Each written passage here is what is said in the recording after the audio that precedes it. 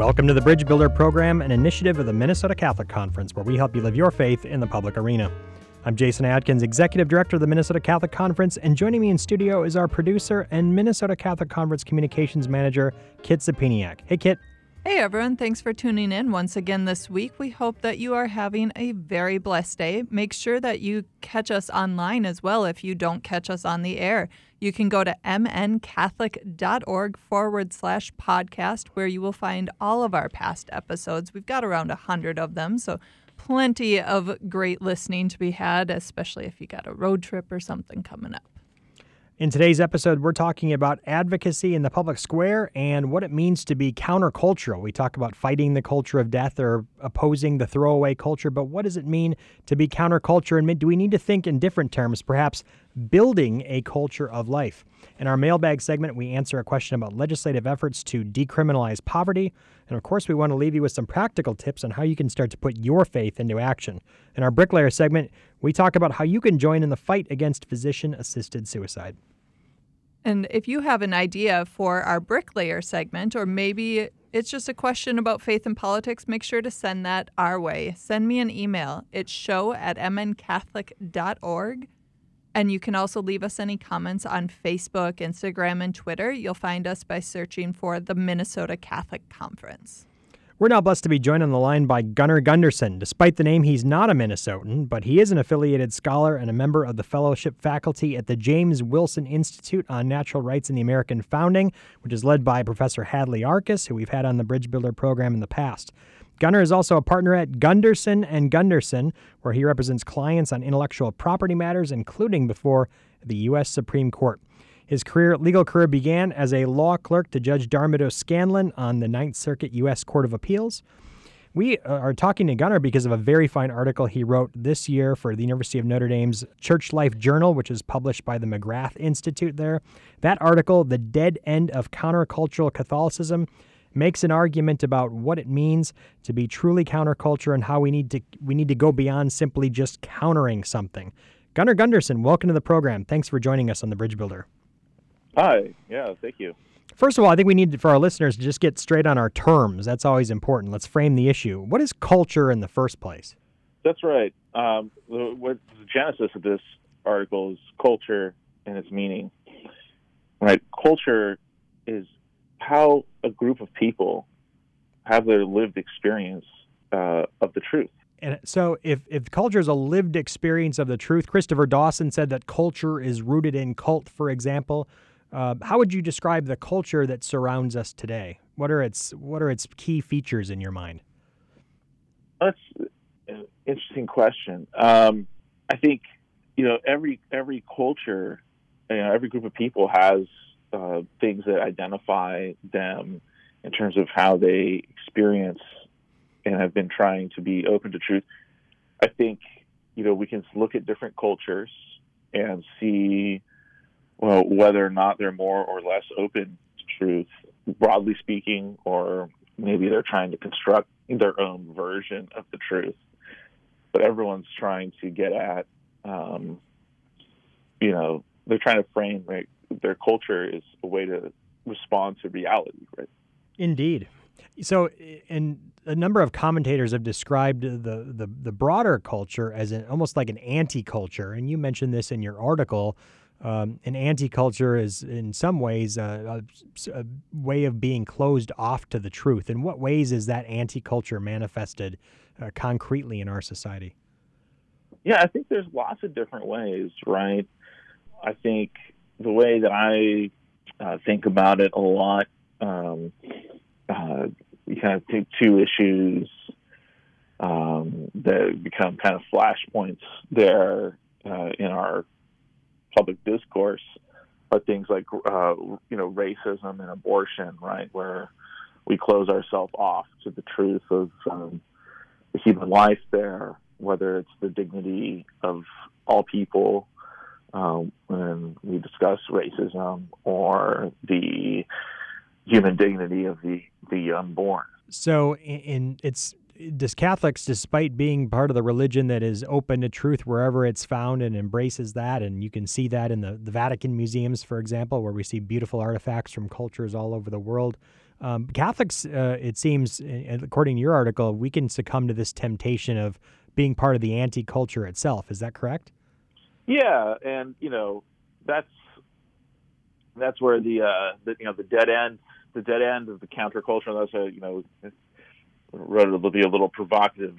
We hear that phrase a lot in our Catholic movements, and as I said in the article, it's fine as far as it goes. When it becomes pure reaction, I'm going to reject anything that I see coming from the broader culture. That's where we get some difficulty. Go ahead. I'm sorry. Oh yeah. So I really talk about. I really recommend to anybody who has the time or the inclination to read Benedict XVI, and when he was Cardinal Ratzinger, wrote this great book on truth and tolerance, kind of explaining why it was written framed from when the EU was considering having more of an explicit connection to its Christian heritage, and there was concern that doing that would close the EU off or make it less tolerant to all the different groups of people that were moving in or that had started to grow up to be in the EU.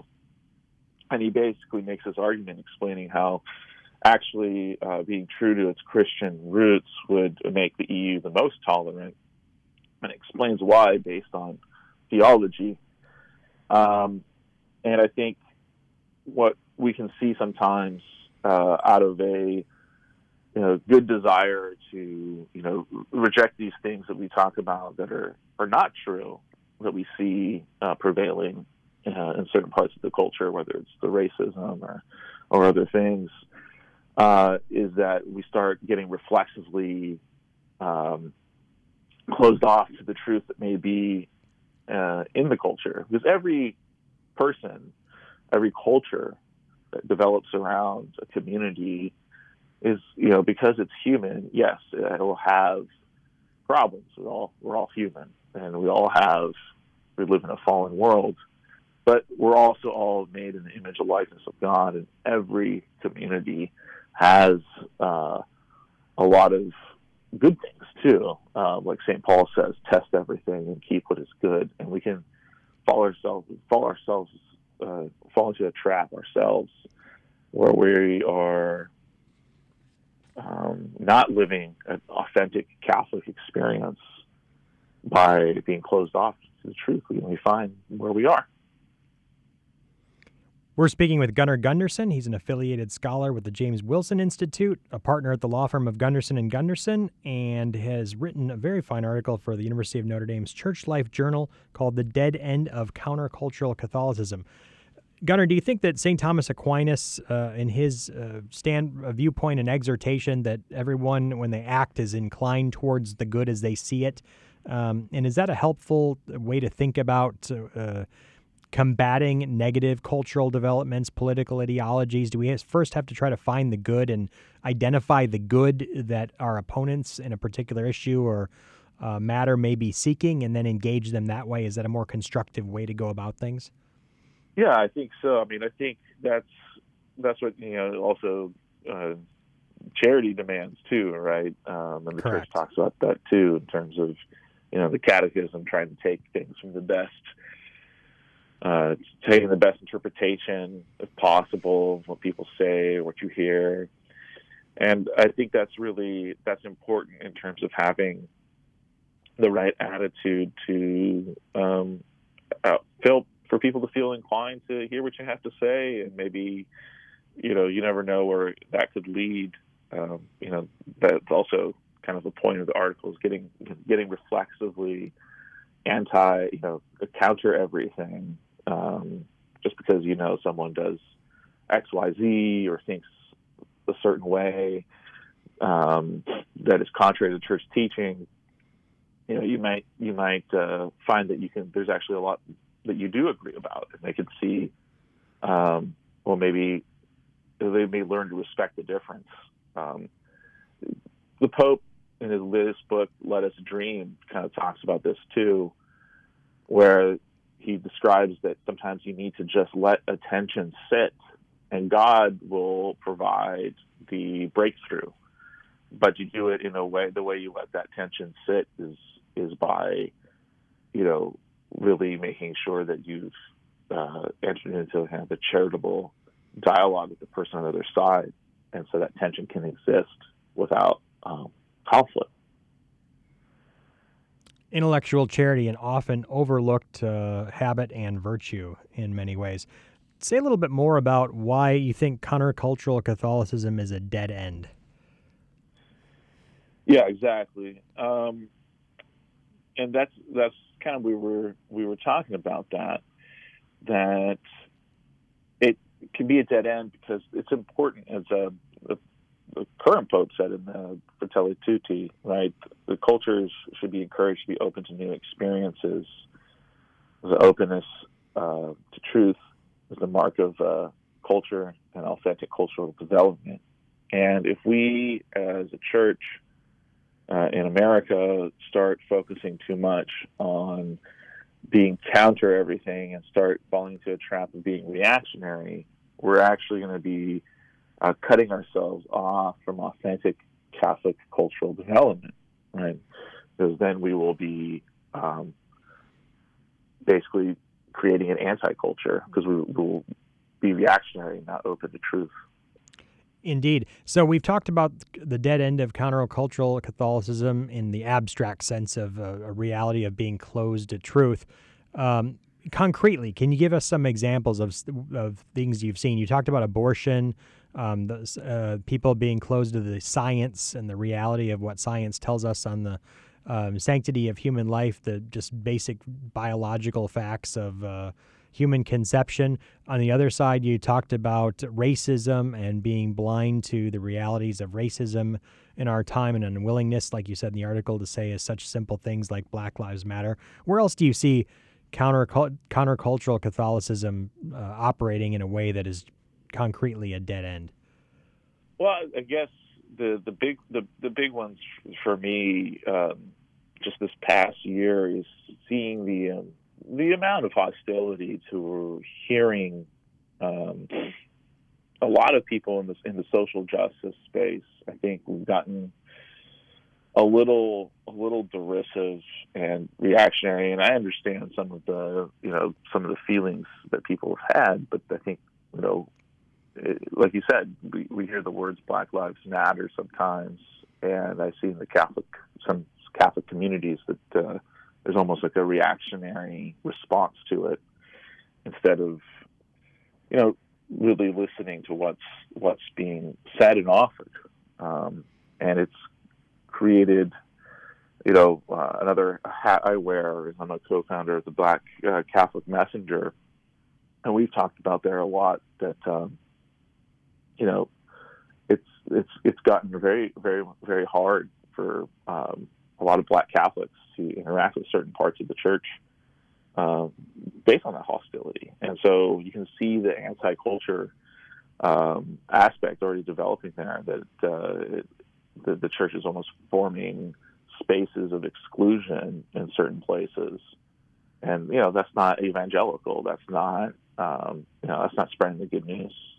So, Gunnar, what, from your perspective, getting back to St. Thomas and evil being a deprivation of the good, and closing ourselves off to truth is in many ways a deprivation of that good, and that's one aspect of this countercultural Catholicism that you're citing as a dead end. But how do we go and build a culture? I mean, I think that's how do we fill the gap? How do we fill that deprivation and be the good? And that seems to be kind of what you're saying is the answer is like, let's build authentic culture. And rather than just fighting against bad things, let's be good things, and that's how we create authentic culture. Am I getting you right here? Yeah, I think I think we have to remember that a culture ultimately is right. It's the lived experience of a people. So I think number one is trying to be more open to the reality of the people in front of us, right? To remember that we're not just fighting some war of ideas, but there are real people that are sharing with us their ideas that are many times relate somehow to their own experiences and their own life and their own culture.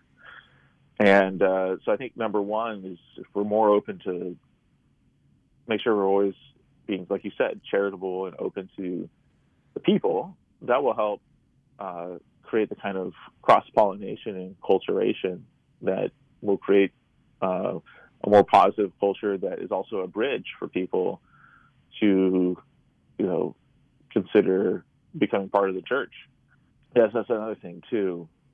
If we take a more open stance and rather than being reactionary, ultimately too, this is about building up the body of Christ, right? The more the culture within the church can build on the good things in the culture in the country, then the more people who have those different and varied cultural backgrounds and experiences can participate in church life. It won't seem completely foreign to them. So that's another important aspect. Indeed, exhibiting truth, living truth, beauty, and goodness, these things are attractive, and evangelical is simply opposing things that are bad. But the devil's advocate here, Gunnar, is that while we still have to oppose the throwaway culture, we still have to oppose the culture of death and some of these bad policies. Like today, as we record this, Senate Judiciary is hearing the Equality Act, a very problematic and damaging bill. It's difficult because our opposition as a church to that confuses people, because who's against equality, right? So how do we do the kinds of things you're saying, like live the truth, build the culture, but at the same time push back on some of the negative dynamics of the anti-culture that surrounds us? Sure. I think something that's important is to always make sure whenever there's something that people in the broader culture might find confusing from the church or that sounds hostile, like you said, is, I think, first of all, I think the church should always be doing the process of re-examining, what are the essentials, what do we really need to, fight, and at the same time, even when there's some things that need to be fought, what am I doing to reach out to the people who want this, want whatever it is that is against church teaching? What am I doing to show them that I'm not against them as people? What am I doing to reach out and see what's good in their culture that I can affirm, that I can offer to do, collaborative work with, that I can create spaces for? I think that would go a long way to kind of, make sure the church is being enriched from the tension of being in a country. Pope Benedict talked about that in the Truth and Tolerance book, that the church isn't kind of a naked religion. It's a culture itself, a lived experience, and it comes into countries. Whether we will talk about a lot about enculturation, and he says, that's kind of artificial because it kind of presupposes a naked religion that is you could plug and play, but there's really a meeting of two cultures anywhere the church goes, and so there's going to be a good dialogue back and forth. The church always has something to learn too, as it kind of enmeshes itself into a country and a culture. And so we have to show a little bit of a willingness to change and also be reflective about ourselves as a church and look at what's really essential to the religion and what are our own cultural pathologies that maybe we've developed that need some purification as well. That's really well said, Gunnar. Thank you for that. And in your article, you propose that saying yes to Christ should lead to a different posture with regard to culture. That seems to be the basis of not just being against something, but creating something positive. Can you flesh that out a little bit more for our listeners? Yeah. Well, I think that's a good question. And what it means is a willingness, right? As I just said, we are not just a religion, not just a thought process. Our whole church is here as part of the body of Christ to have a relationship with Jesus Christ. Right, we say yes to the Lord, and that everything flows from that. That's the ultimate truth to be open to. And so, we have that, like any relationship, when you say yes to somebody, you got to say no to certain things for that relationship to flourish. But the focus is on the yes. And our Lord told us to go out to the world and preach the gospel to everyone. And so we are obligated to say yes to all the people too that we meet, that they are children of God, and would find a way to, as much as possible, take anything in the culture that's good and be willing to incorporate it. It's like St. Paul says, I've been all things to all men. And we need to have more of that attitude, to the extent possible, to be all things to all men, within the relationship we have with Christ. Right. It's just like he snagged that unknown God in Greece to talk to the Grecians about the Lord. We see that in the church with how much you think about how much we've taken in, for example, Roman and Greek culture in the church. We just being willing to assimilate a lot of the culture where we are. That's what we see as true, can be very beneficial to the church. Indeed, and a great thought for a program called The Bridge Builder. A lot of good stuff for us to chew on here. Gunnar, thanks for publishing the piece in Church Life Journal. Again, that title is The Dead End of Countercultural Catholicism. Gunnar Gunderson, where can people go to learn more about you and your firm and your writing? Well, they can go to at GB Gunderson. That's Gunderson, SEN, on Twitter, and www.gunderson-law.com. Wonderful. Gunnar Gunderson, thanks so much for joining us today on The Bridge Builder and sharing your thoughts about building authentic culture in the light of Christ. And we'll be back in a moment with our mailbag segment.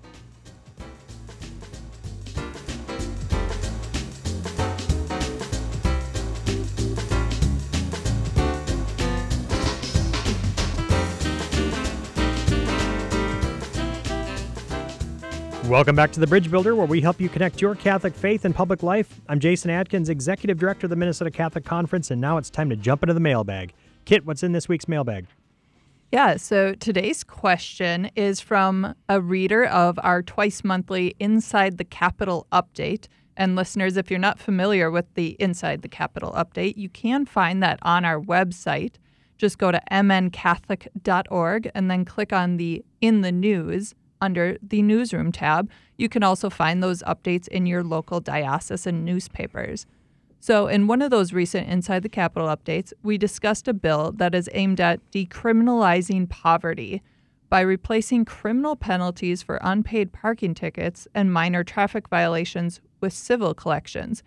And one of our readers simply wants to know, why is it that we are saying that poverty is, quote, criminalized? Well, the way in which these unpaid civil penalties and parking tickets are compounds, and the penalties increase for those, and then it puts people into a vicious cycle where, because they're unable to pay for them, those penalties increase and are compound, resulting in many cases in criminal violations. The question is whether those should be criminal or they should maintain a status as civil penalties. There is a bill that's supported by the Minnesota Catholic Conference, House File 336, Senate File 432, a bipartisan bill, House Democrat sponsor, Senate Republican sponsor, that would forbid suspension of a driver's license based solely on failure to pay a traffic ticket, parking fine, or court-imposed surcharge. Offenders would still be required to pay fines through a civil collections process.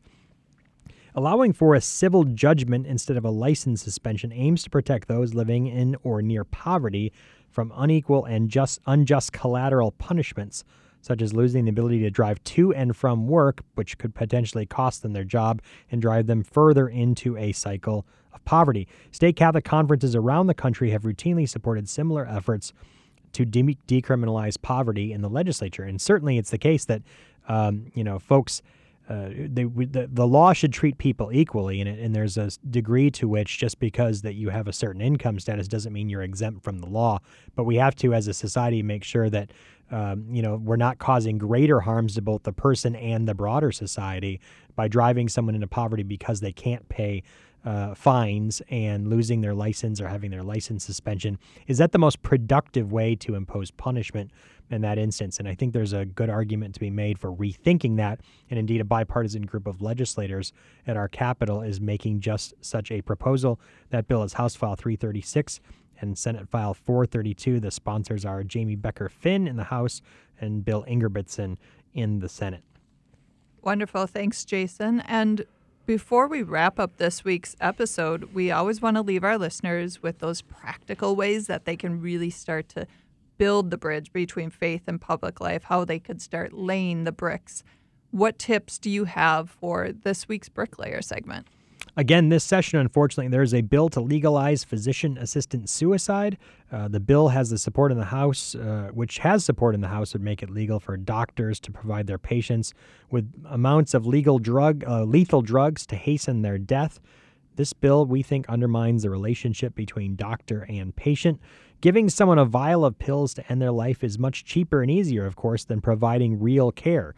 So we have to recognize that economics play a role in the push to legalize assisted suicide. The reality is that when we legalize the parent choice of some, we endanger the healthcare choices and the healthcare rights of the rest of us, because when care is expensive and killing is cheap, what do you think will be preferred by many providers, whether institutional or even doctors and healthcare professionals in some instances? As Catholics, we must stand up for providing true care throughout life from its very beginning to the time when we draw our last natural breath. We encourage each of our listeners to become aware of and join with our partner organization, the Minnesota Alliance for Ethical Healthcare. You can learn more about the Alliance at ethicalcaremn.org. It is a diverse, bipartisan group of advocates ranging from disability rights professionals to mental health advocates, churches, public policy organizations, you name it, more than 60 organizations that have banded together to promote ethical care. We believe that we should be promoting better care through life's journey. That's the policy choice that the state of Minnesota should be making. In the state with some of the best healthcare facilities, resources, and professionals around the country, we should be advancing care and not hastening death. As a member of the Alliance for Ethical Healthcare, you'll be kept apprised of the latest updates on issues impacting end-of-life care and ways in which you can oppose efforts to legalize assisted suicide in our state. We also want to let you know that there's still an opportunity for you to join us virtually for this year's Catholics at the Capitol on Thursday, April 15th. You can watch virtually starting at 8 a.m. Thursday morning by heading to catholicsatthecapitol.org, where you will find the link to watch the entire day live. Again, that website is catholicsatthecapitol.org. That's all the time we have for today. Thanks so much for listening to the Bridge Builder podcast. For those listening on their podcast apps, make sure to follow or subscribe so that you always know when a new episode comes out. Let us know what you thought of today's episode. Share your ideas for the Bricklayer segment, or even send us your questions for the mailbag. Leave us a message or drop us a line at show@mncatholic.org. Again, that's show@mncatholic.org. You can also catch up on our almost 100 episode library on our website, mncatholic.org/podcast. Thanks so much for tuning in today to The Bridge Builder. We'll be back again next week with another great guest, more of your comments and questions, and a new way for you to build bridges between faith and public life. I'm Jason Adkins, and for Kit Sapiniak of the Minnesota Catholic Conference, thanks for listening to The Bridge Builder, and God bless your day.